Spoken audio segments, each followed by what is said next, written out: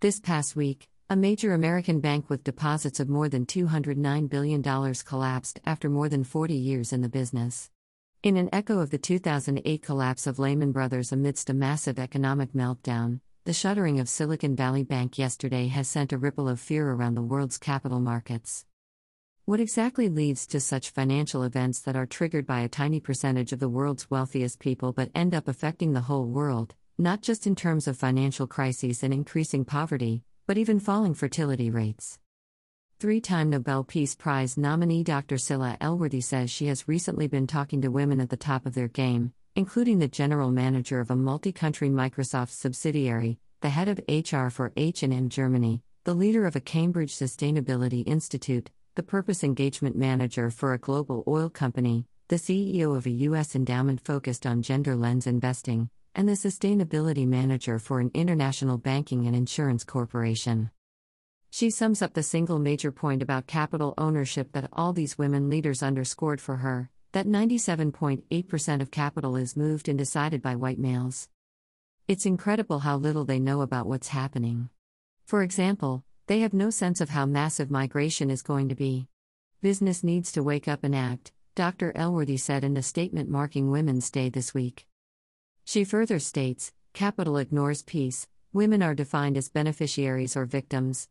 She quotes French lawyer and president of the European Central Bank Christine Lagarde, who stated that male domination of the banking industry made the collapse of Lehman Brothers more likely.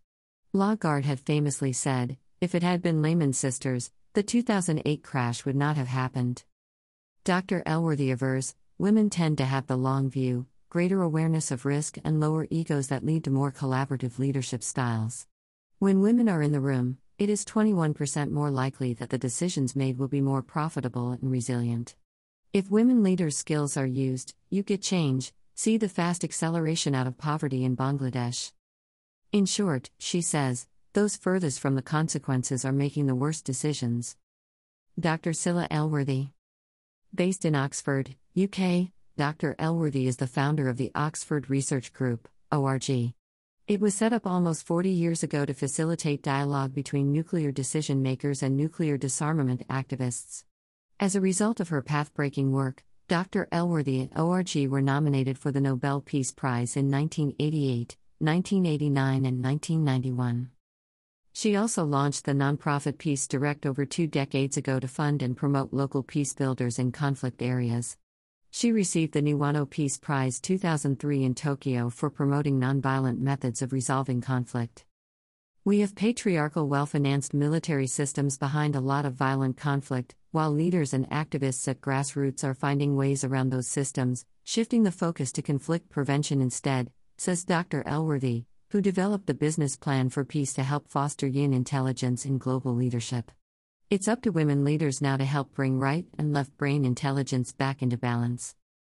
Right brain intelligence, she explains, includes soft skills, which women embrace and which aren't valued enough. The left brain is dominated by goals, strategy, measurement and achievement, often driven by competition. The right brain can see the whole picture, can sense trends, emotions, the needs of nature, and is often driven by compassion. Since these two brain functions are now seriously unbalanced, harmful decisions are being made on the environment, on security, and on conflict, she maintains. She suggests the following ways to balance the left brain leadership style that is currently in place in business and governance, and to bring in more right brain thinking. Urgently grow our own interior wisdom, to have the stability, the balance, and the determination to influence decisions around us. Insist on having a period of quiet each day to reflect, to get guidance, to listen to what is being asked of us. This makes us powerful. Get allies. We cannot do this alone but develop common plans and clear objectives, practical plans that can be spread and financed.